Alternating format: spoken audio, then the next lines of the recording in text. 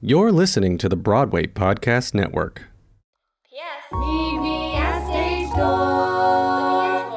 Hello, everyone, and welcome back to Stage Door Podcast. Before we get into today's episode, which is another deep dive as voted by you, we would like to acknowledge the Gadigal people of the Eora Nation, the traditional custodians of this land on which we work, live, and record, and recognise their continuing connection to land, water, and community.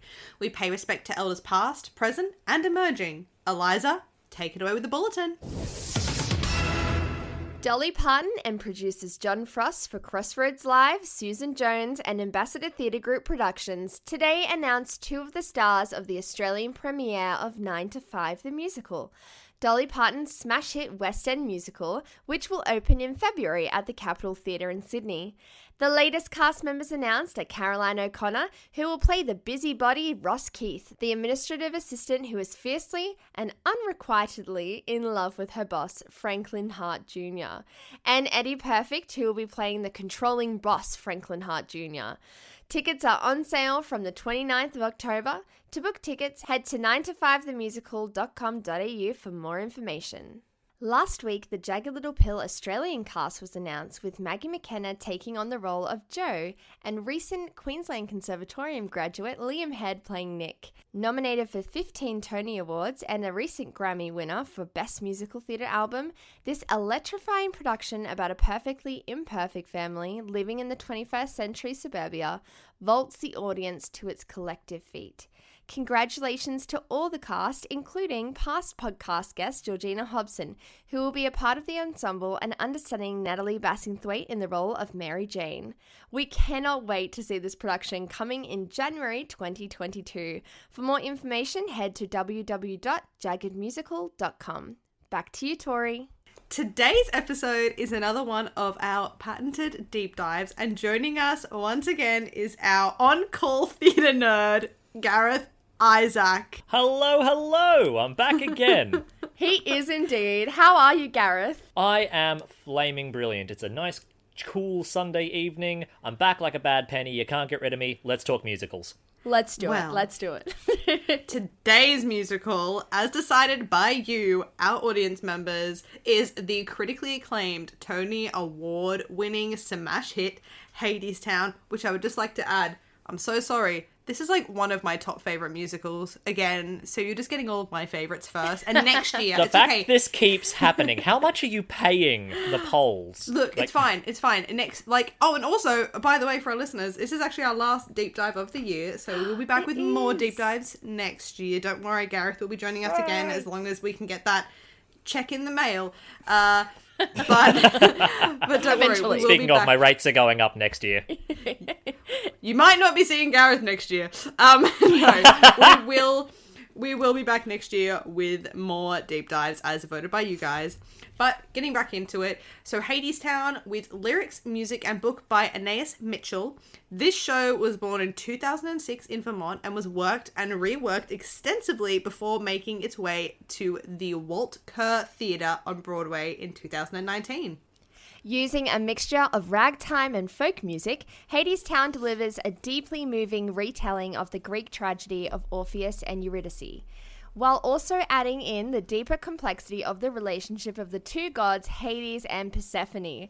The show modernizes the set and costume whilst keeping the ethereal nature of the original myth alive through poetry, song, symbolism, and one hell of a good lighting rig. The show was nominated for a whopping total of 13 Tony Awards in 2019 and won 8 of them, including Best Musical, Best Score, and Best Actor. With direction by Rachel Chavkin, lighting design by Bradley King, scenic design by Rachel Hawke, costumes by Michael Krass, and choreography by David Newman, Hadestown has proved itself to be an absolute godsend of a show. With the production celebrating its Broadway reopening night on September 2nd, 2021, and a full US tour commencing October 15th, the show is bound to hold audiences captive across the country, and I will continually sit here and pray and hope it comes to Australia. Thank you. Look, if it does, I literally think it is one of those shows that, like, don't get me wrong, like, was super, like, happy Hamilton was coming to Australia, but I always knew that it would. There's been plenty of shows that I'm like, oh yeah, that's really great. Like, Hadestown for me is one of those shows that I just like. I would probably legitimately cry if they announced that it was coming to Australia. Like, I won't lie. Like, I just missed my chance to see it on Broadway. And, like, that, like, breaks my heart. And obviously I was meant to be in America last year, so I would have loved to see it. But, I mean, it might.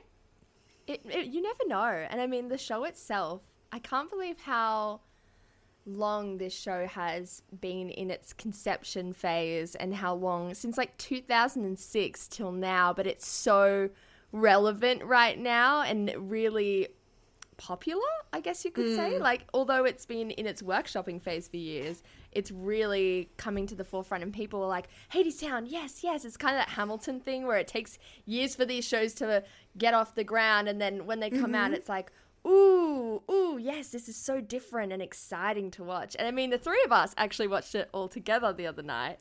Oh, yes, we did. Slightly not.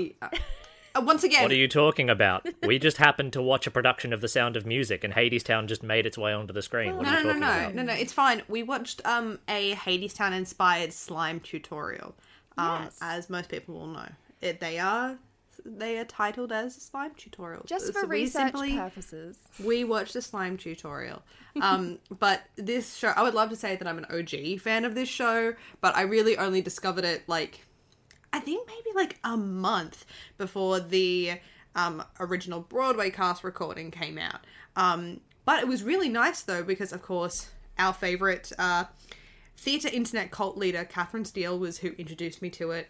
And I did get the opportunity to actually listen to the original, cast recording, which was mainly the same cast, but Hermes, and there was a few people that were different. But it was really nice to see the changes and it not be like, oh, I'm so attached to this original recording. It was nice seeing the changes that were made. Yeah, I'll admit I'm a latecomer to the Hadestown train, if you can pardon the pun. I went to New York in 2019, late 2019, after hearing about the show at the Tony Awards. And because I was there for such a short time with such little money and suffering complete burnout from 2 jobs and a musical that closed 3 days before I got on the plane, I just didn't get around to seeing it. And now that I have seen it, I'd listened to the cast recording before that. It's a very good show. So you can see the love in it for me. You can see the timeline of someone has taken every facet of this piece from the 2006 Vermont production all the way up to now to 2021 and has gone over it with a fine-toothed comb saying, how can we relate this section back to this section? How can we make this make sense? And how can we tell a really bloody good story? And it tickles me. Yeah. I would definitely say this is one of those shows that... Now, look, we did watch this because we wanted to be able to discuss every aspect of this show. We didn't want to just discuss the album. I think it's one of those phenomenal shows where you don't need to physically see the show to understand the story that is happening. You can listen to the cast recording because that's the kind of... similar to Hamilton. You can listen to it and you know the timeline of the story. You understand pretty well what is happening. There is dialogue, but it's not like dialogue heavy, and it's written so beautifully also that you don't get sick of the music, because I have to admit I get to points in Hamilton where I'm like, okay, like, get to the point, please. I definitely agree. The music is so unique, and that's one of the things I love about this show. It's got folk, it's got the New Orleans within it. It's got so many different types of influences that it's had. Oh, I've got a cat clawing up me. Okay, so for those playing at home, Tori and Eliza both have animals messing up their recordings. It's delightful on my end. The points I'm making about the music, it's really different and it's really exciting music. I loved when they went down to basically hell where Hades lived, and there was that grungy, low, like train work kind of rhythms there, and not only that, but I felt like there was almost that like ticking clock, like the bomb going off, like you're waiting for the bomb to happen. So it was it's really exciting music just listening to it, and also very different throughout the show. For me, the main thing that jumps out about the music is, number one, the poetry of the lyric. Like, the way everything flows very easily into each other. The rhymes aren't incredibly complex, but they make it work with just the rhythm and the syncopation and the poetry of the way it's delivered. And on top of that, the lyrics that might get lost, like some of the translations from the Greek myth, some people might not comprehend. So that is then followed up by this cleverly designed book by Mitchell, which then reiterates the important information from the song earlier that unaware theatregoers might have missed, those who aren't versed in their Greek tragedies. Which, oh God, it's clever, and I like a clever show. I'm just going to be riding that clever train all show. I'm so sorry. I agree. It's a really clever storyline. I think for me, right, because I do know some Greek mythology, but I don't know a lot of it. So when we first started watching the show, I think it was a little hard for me to grasp some things. But then when listening to the music, it was really outlined. The story was really quite clear. And I guess that kind of brings us to the discussion of like the plot itself and how different the source material is to the actual show itself. I was just going to say, before jumping into the plot, that what I think they do really well, similarly to what Natasha Pierre and the Great Comet of 1812 do, the very first song introduces you to all of the characters, including the ensemble, so you know who you're dealing with. It also creates a little bit of this, it doesn't shatter the fourth wall, but it acknowledges that there is an audience watching and that they are telling a story that they want you to understand. So I just love that it goes through and introduces everyone. And it also kind of, it gives a little bit of a, this is who they are, and then this is their name, if that makes sense to listeners. I mean, it's almost like it's designed as if there's a Greek chorus on stage introducing each other. It's like there's a prologue or something. Who saw that coming? Clever show! Clever storytelling. Greek mythology. There it is. Yeah, I am very much going to be talking out about parallels to traditional Greek tragedy theatre throughout this entire piece, as well as mythology, because this is my bag, baby. Oh, definitely. I think my favorite thing with watching this show was Eurydice's character and how it's her decision to go to the underworld, and that's her like, she has autonomy within this show, and she decides that that's where she needs to go. But it is also very tragic when they don't trust each other. That's the tragedy of it, really. Yeah, it is. It's such a tricky thing because she obviously has the autonomy to make this choice, but without being given the actual information. Like, she really does. Also, we should have done this right at the beginning. If you haven't seen this show, there's going to be a few spoilers, but it is based on Greek mythology. You can listen to the cast recording. But she does make this choice under the belief that she is going to the mines to work. But she actually goes to Hades, to Hadestown, and dies. She is given 2 golden coins, which in Greek history and Greek mythology, that is, those 2 gold coins are placed on your eyes when you die, and you take them to heaven and or hell when you die, as payment. And she's given these 2 golden coins, and that is her ticket. And that's when, for me, when actually physically seeing the show, I was able to go, oh shit, like, she's dead. And that's what happens. Yep. When she realizes very quickly, once being there and starting to work in the mines, I say in air quotes, she has lost her freedom. The whole point was to get money to have freedom, and she has now completely lost it. Yeah, it's the concept of doing something in order to survive, but not realizing that this undertaking is not worth the survival it brings. Ultimately, Eurydice was suffering on the surface with Orpheus. There was no spring. Persephone had gone back down below. There was no food. There was suffering. Orpheus was wrapped up in his own delightful little world of finding the song to bring back the spring, but without realizing his own precious flower had already wilted. So, It's a nice touch, I think, to allow Eurydice a choice. Yeah. Instead of traditional Greek mythology, she steps on a snake and dies. Ooh, yeah. So original. Yeah. And that's how she ends up in the underworld. And I think so. This I liked. I think it's nice having her make that choice as well, because then you can see that it's this choice that happens. Again, massive spoiler for the way that this show ends, but it's the choice that she makes to go and leave behind Orpheus, because she doesn't feel like she doesn't trust Orpheus to take care of her. And then when they're coming back from the underworld, the one thing that Orpheus needs to do is trust that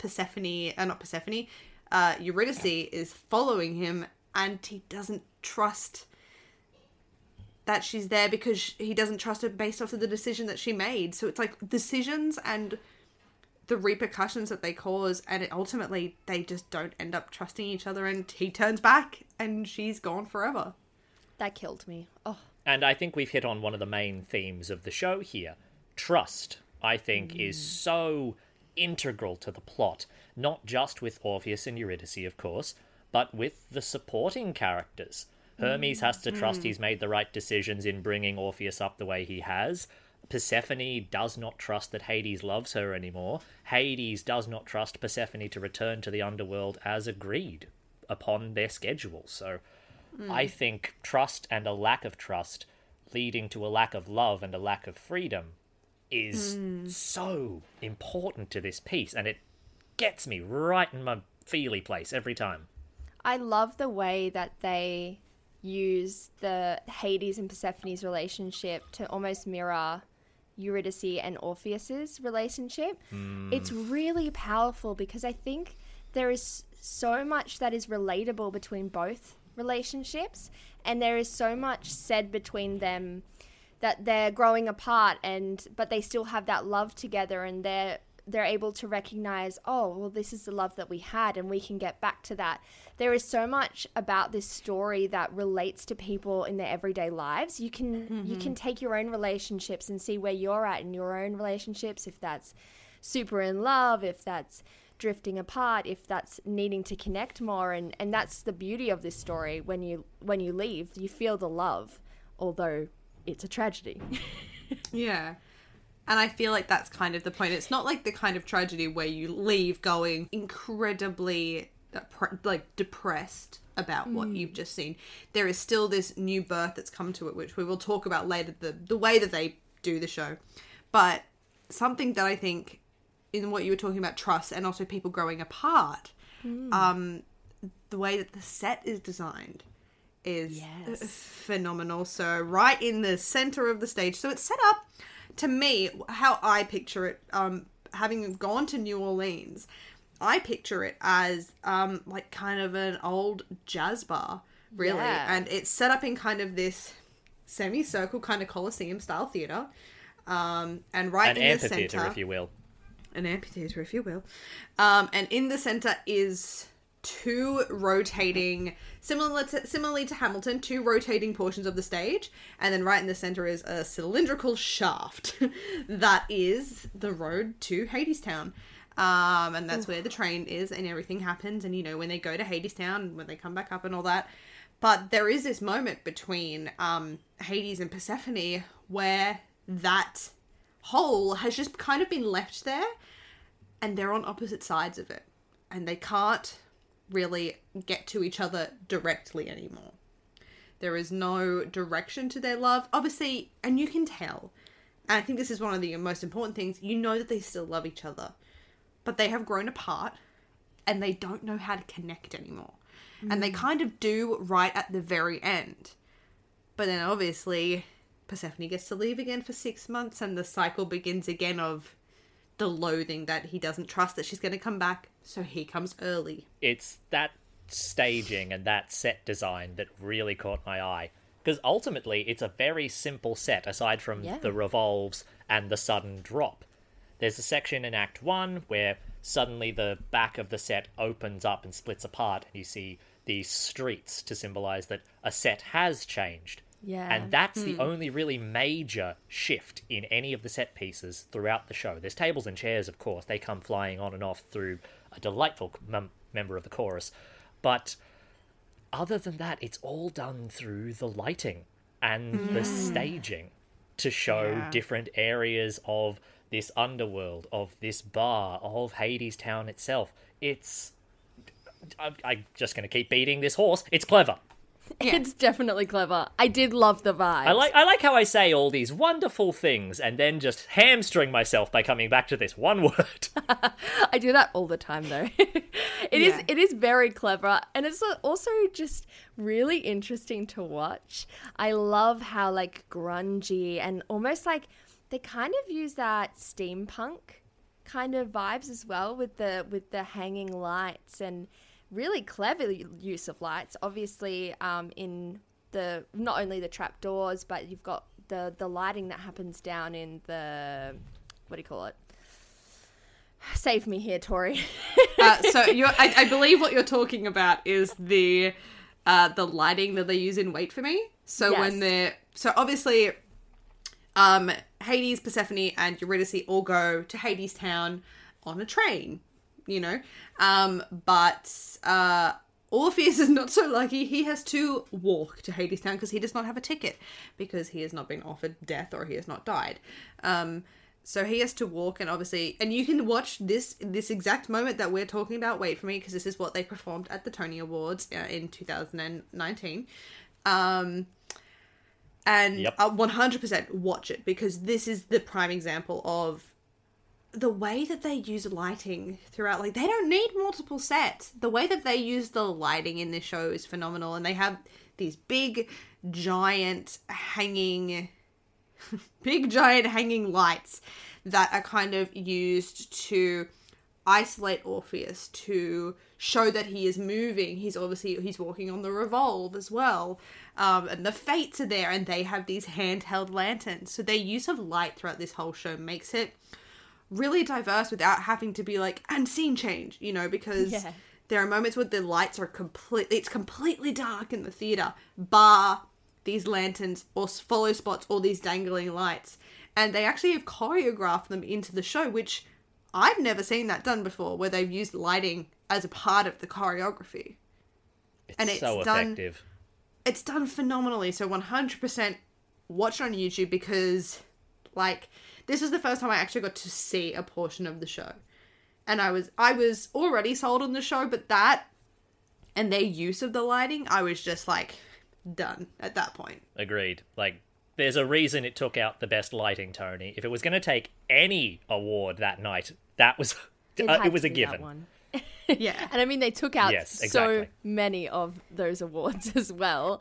Yeah. Like 8 out of 13. That's at least 2/3. Yeah. And I believe, correct me if I'm wrong, they won the Tony for Best Director, and this was the first female director to win that Tony. Am I correct? Rachel Chavkin. So she won Best Direction of a Musical for Hadestown in 2019, and she was the first woman to win that award, which is phenomenal, and I think rightly so. Like, that show was done and directed to perfection. Yeah, and there's a reason you can see a lot of the same touches on Hadestown is because Chavkin was involved from some of its earliest days. Anais Mitchell had done the 2006 run. Fun fact, was the original Eurydice. She did a Lin-Manuel Miranda, but then stepped away.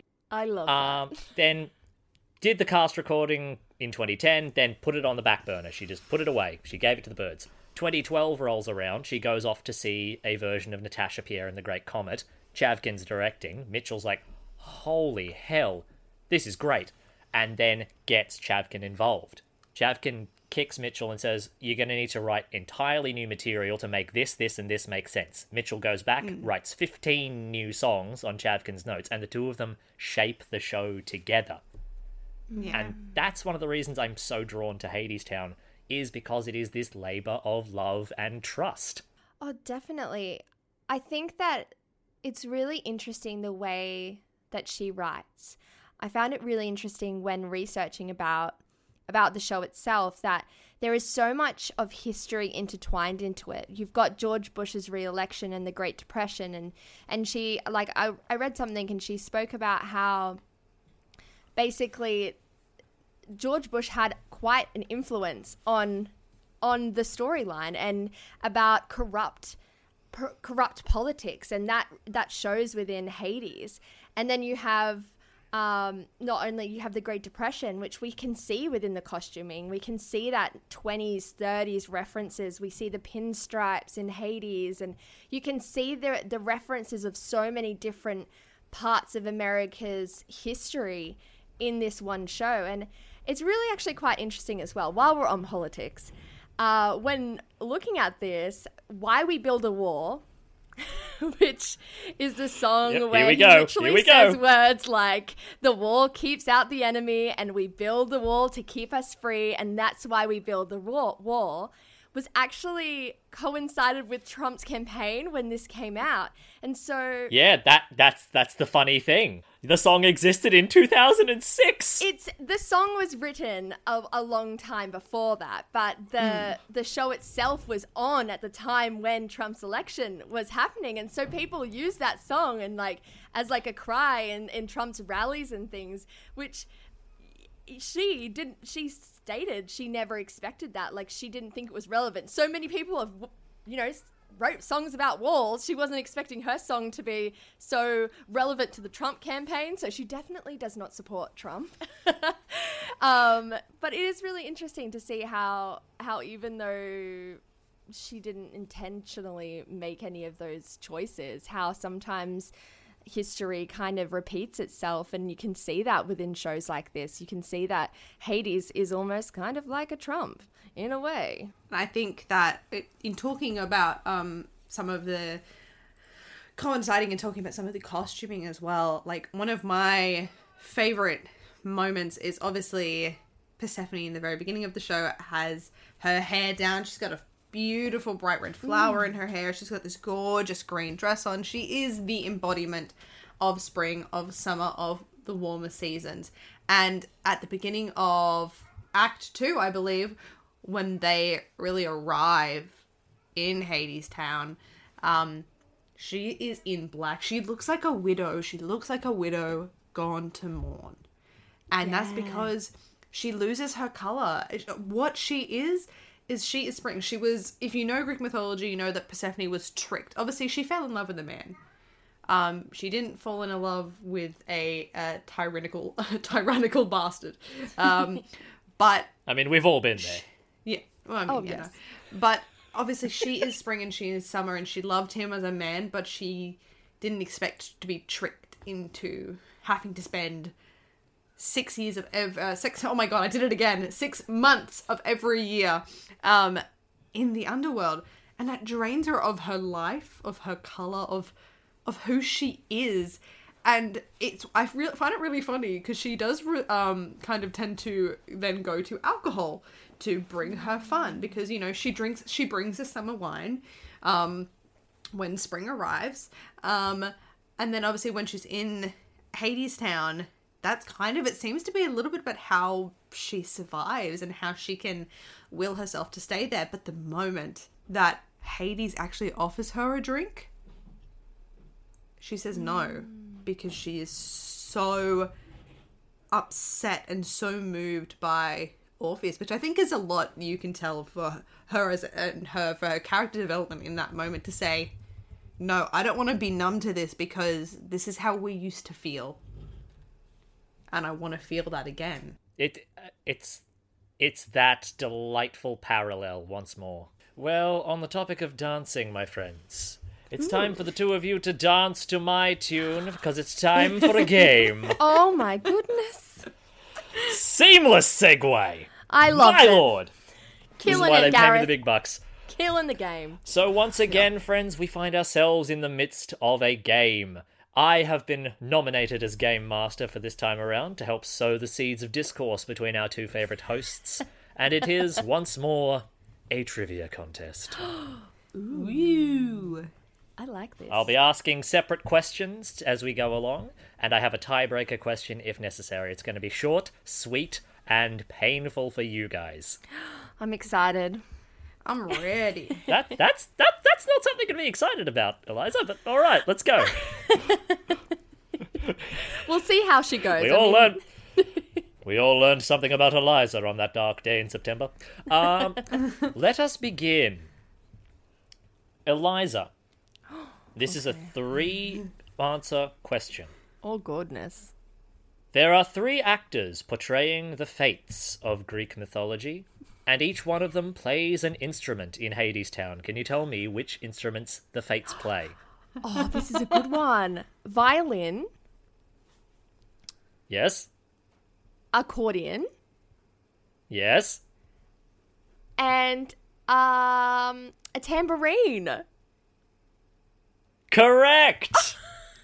She's done it! My God! Yes, I was actually really impressed when watching that they played, and then there's the one person on the tambourine. I feel like I would be the girl on the tambourine. Like, the others are like playing full instruments, and I'm like, let me just get that tambourine live.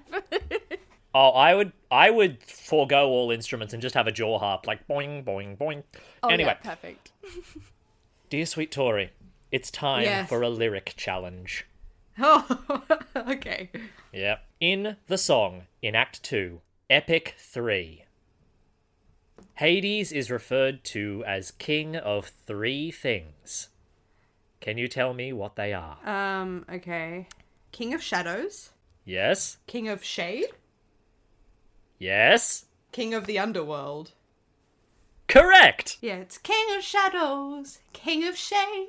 Hades was king of the underworld. Oh, And that was how Stage Door Podcast got copyright striked. hey, it's 5 seconds, right? It's fine. Yeah, 5 seconds. Liza. All right, I'm ready.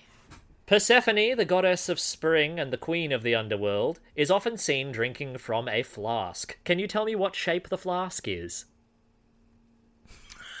Oh my god. Can I jump in? I know what shape the flask is. I'm gonna guess what shape the flask is. It's gonna be a complete guess. It is the shape Guess. of a skull. Is that close? That was a complete guess. No. I want to... Can I answer? No, it is Can I not. answer? I know. Can I answer? Yeah. Yes. Tori can jump in. Tori can jump in. Steal It's it. it's just a circular flask. Correct. It's just a circle. What? I was like, isn't it just a flask? Like a normal flask? Doesn't she just drink Well, out a of normal one? flask is got way like too creative a with it. rectangle. A rectangle with a curve, as a matter of fact, so it can easily be hidden in a pocket along the curve of the body, because prohibition's a thing. Yes. Just got too carried away with it. Thought I'd really go outside the box, Yep. here, guys. All right. So Tori's ahead, and it's her turn to get a question. Okay. All right. Tori, in Hadestown proper, the workers are all seen wearing a specific costume item on their head. Can you tell me what it is? Goggles. Correct! Oh, good one. So, I don't think there's a need for a tiebreaker round on this one. The game I want to know what the goes to question Tori. is, though. But I want to know what the question is. Can you also ask us would the like to question know. anyway? Okay, ask us. Do it. Well, fun fact, I had to change things around, because I was going to give you a very easy question if I followed my original plan. What colour is Orpheus's neckerchief? Red! Red! There you go. The blood of an angry man. Wrong show! Sorry, got carried away again. Oh, Congratulations, how dare you. Tori. It's like you study musical theatre or something. Oh, thank you. Well-deserved Thank win. you. know, I can't compete. It's one of your favorite musicals, so I'm really glad you won that one. Thank you. I do try. Congratulations, Tori. And speaking of the fact that it is one of my favorite musicals, I'm going to do a really terrible segue. You know what else is one of my favorite parts about this show? Go on, please tell us. One of my favorite parts about this show is the absolutely fantastical Amber Gray, who portrays Persephone in this show and has almost the entire, I believe, since 2006. And she has always done it absolutely phenomenally. She is the embodiment of this character. Her voice is next level. It just... I don't know if I could imagine. I know that there are other people that will do this just as well and will tell the story just as well. But I don't know if there's anyone that I could quite see as Persephone other than Amber Gray. And, like, she gets into it. Oh, yeah. She really gets into it. And, like, we're going to talk about the choreography at some point. And I don't know necessarily if this is choreographed or if this is... I feel like Anais Mitchell and Rachel Chavkin would have had a little bit of like a, what do you feel like doing in this moment kind of thing with their actors. And I feel like some of the choices that, some of the choreography, I say in air quotes, that Amber Gray does was a choice of her own. And it just fits. It just fits. Her and the music are one. Oh, I definitely agree. One of my favorite moments of the show was when she just like put her hair upside down and she just like boogied with her like having one of those, what's that show where his hair is all over the front of him and it's like the Addams Family? It was Cousin like It? It was a Cousin It moment where she just put all her hair Cousin It. over her head and she just like danced, and it was incredible to watch because it was really strange, but it was so embodied, and that's what I to give you the proper visual. Yes. she is like hinged at the hips, kind of like a toddler having a tantrum, has just like thrown herself over herself, if that makes sense. But I just really enjoyed the Cousin It kind of reference to like her hair being down and like how she just like moved her body so freely, but it was such a bold and amazing choice, which you don't see very often. Honestly, the entire cast is standout, in my opinion. Oh, yes. They were all nominated for awards for their roles, except, I believe, for Reeve Carney, who plays Orpheus. And I agree with that choice, but that's another matter. The casting in this show has been on point since day one. There's been powerhouses in every role. As I mentioned earlier, Anais Mitchell herself playing Eurydice up until the 2010 original cast recording of this delightful folk opera. But everyone has pulled it together, and it's such a seamless, flawless ensemble piece, with the standout characters, of course, Andre de Shields, Patrick Page, who, my God, voice that echoes to the roots of my soul. Oh, yes. I have to say, if you want to do something, listen to, I believe it's Hey Little Songbird. Listen to that in your car really loud. It literally, the bass of his voice vibrates the car, and it is just, the first time I heard his voice, I was like, I'm sorry, I'm about to swear, but like, what the actual fuck is, like, I was like, what has he done?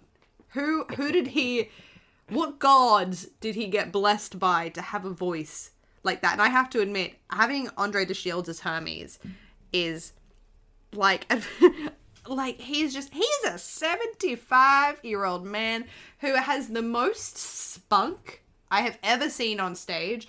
All he has to do is smile at the audience and they go wild. He is, and his voice, just, and his command over the stage and the band and the rest of the players is just phenomenal. Oh, yeah. I mean, all of the cast were complete standouts. I think the thing that shocked me the most was Patrick Page's just like presence on stage and commanding voice. Yeah. I don't think I've ever heard a voice that low, but also it was kind of like, oh, he's like 75, but damn, like his voice and how he looked, I was like, goodness gracious, like, Wait, Patrick Page isn't 75. is he about 75? No. No, Andre de Shields, who plays Hermes, is 75. Oh! Patrick Page is not 75. Slight sidebar on Patrick Page. If you ever get the chance to acquire a copy of The Hunchback of Notre Dame, he is Judge Frollo in that. His rendition of Hellfire does things to me. Oh my god. Yes, Well, thank you. I am going to need to look into that. But I think I want to talk about casting. Yep. Obviously, which we already have been, but Reeve Carney and Eva Noblezada. I'm so sorry if I'm saying that name wrong. I really tried. I do believe it's Noblezada, but Ava's voice is, she has done so many shows, but she brings so much youth to this role, which I think is important. Like, there's like a weathered by the world vibe to Eurydice, but she still brings the innocence that is necessary. And obviously, Ava and Reeve are a couple. I don't think they were a couple before this. I could be wrong in saying that, but you can definitely, the chemistry on stage is just phenomenal. I absolutely adore it. And I have to say, I know people don't agree. I love Reeve Carney, but I have loved Reeve Carney since I saw him in Penny Dreadful. And his weird skinny white boy. But there were definitely some moments in the show where I did go, he's a tenor. We get it. You're a tenor. Yep, that, I think, is the reason he's still with the show. His voice is so high and so pure, not a lot of people can do that role comfortably. Couple that with him playing his own instruments, which not a lot of people will be able to do on the Broadway scene, especially at that skill level.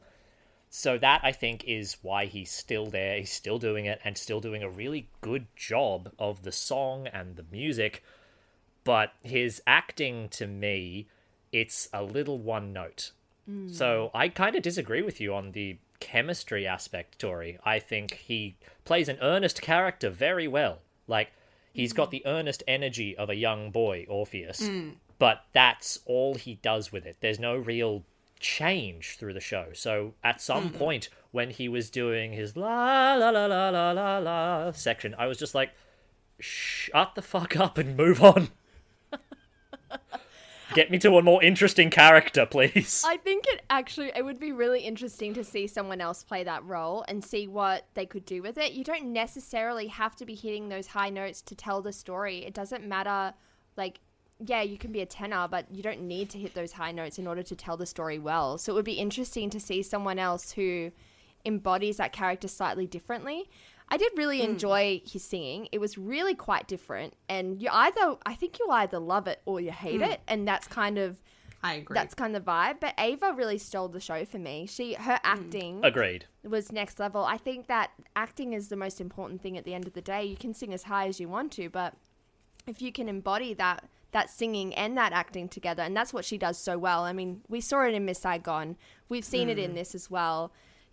I'm just excited to see what else she does after Hadestown, because she's been with them for a while now, so we'll see what happens. Well, I guess you could say that they've been with the show for a while, but when you consider that they opened in 2019 and then were shut down in early 2020 and then have only just come back, like, they've been with it for a while. True. And I would actually love, oh my God, I would love to see the show now post-COVID, because it would change so much. But I think that the standouts of the show are Ava and Amber. Like, they absolutely kill it.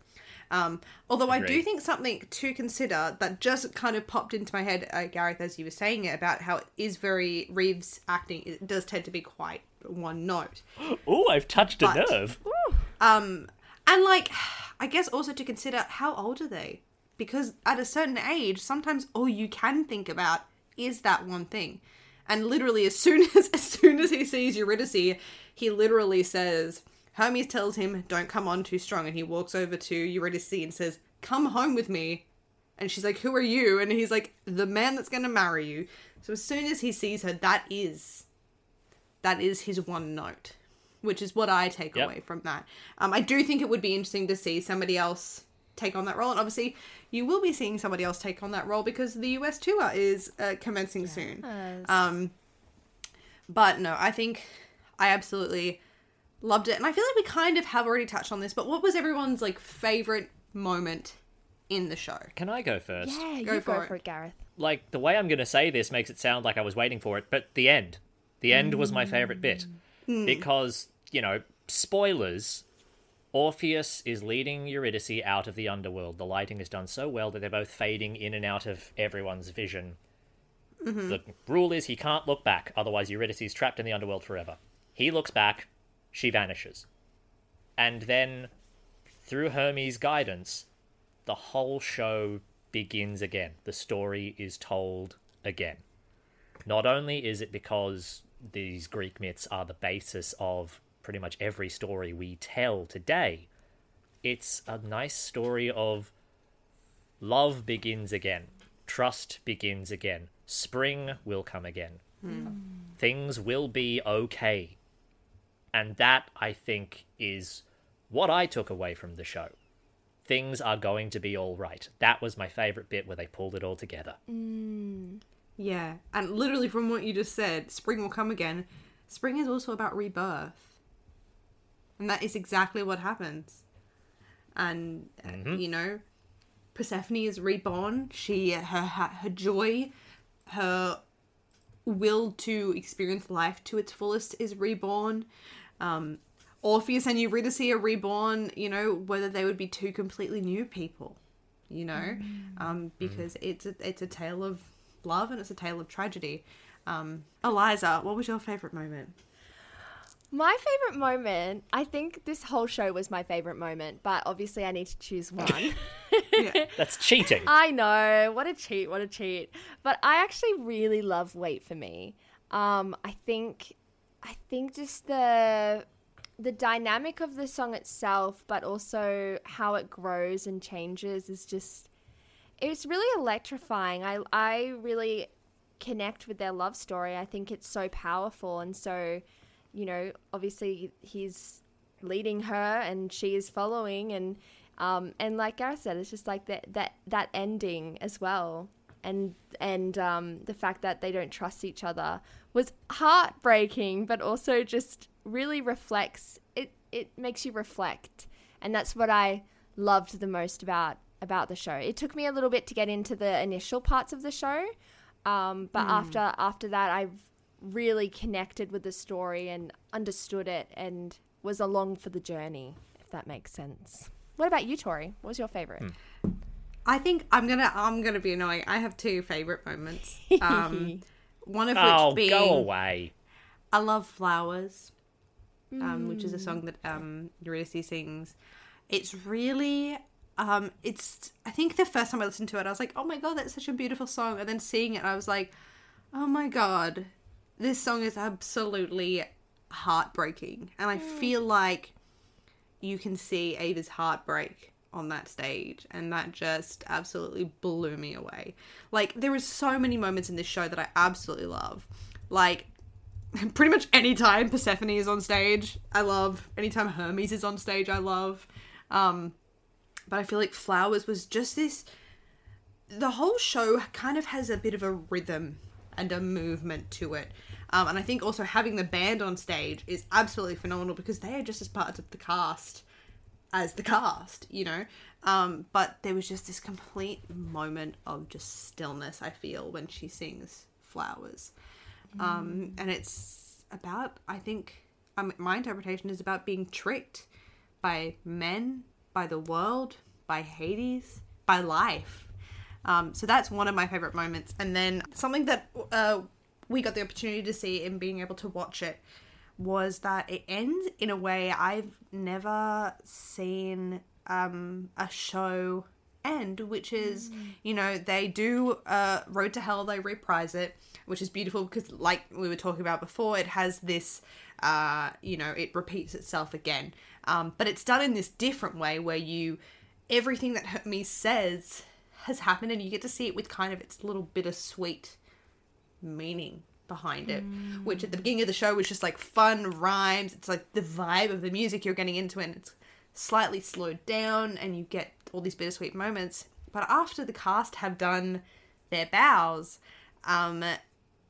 the part of the chorus grabs a tray of cups, and they fill them up with summer wine, and they sing I Raise My Cup, which is not on the cast recording, and it's kind of like their version of an encore, but it's this beautiful moment of acknowledging what they've just done, what they will continue to do, what you've just witnessed, and the continuation of storytelling and raising a cup to life. And I cannot even begin to imagine what that would have been like doing that after coming back after the lockdown. I feel like I would have completely like broke down. But it was just the most beautiful way to end a show. Like, don't get me wrong, I love it when, like, you know, Waitress, they do open it up again and, you know, you get that moment. But because it's kind of almost completely separate from the show, it's like thanking you for watching, thanking you for listening to their story, and go out to the world and continue to tell stories, which I think is beautiful. And it's such a beautiful way to end the show, and it's such a beautiful way to end the episode. Yeah. It's a more sincere version of Get Out from the producers. Kind of, yeah. Exactly. It's a powerful way to end the show, that is for sure. It is. And it's like such a beautiful moment to go, take this with you, you know? Like there were definitely some shows that you could see where, don't get me wrong, love Wicked to pieces. And I don't think that Wicked is overhyped. But you kind of go home for a couple of hours, you were like, that was great. And then that was good I theatre. feel like Hadestown, you leave and that's like a part of you. Yeah. It affects you and it will stay with you, which is what is so beautiful about this show.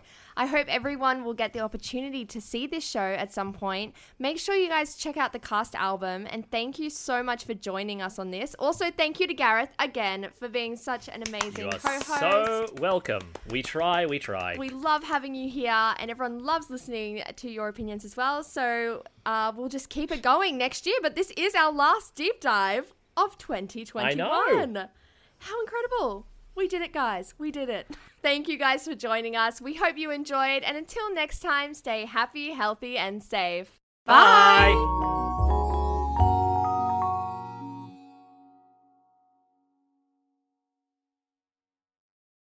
Hey, it's Leslie Odom Jr. here on the Broadway Podcast Network to tell you about the Rise Theater Directory, a program of Maestro Music. Rise is a national online resource designed to connect and empower backstage and administrative and creative theater professionals from underrepresented backgrounds.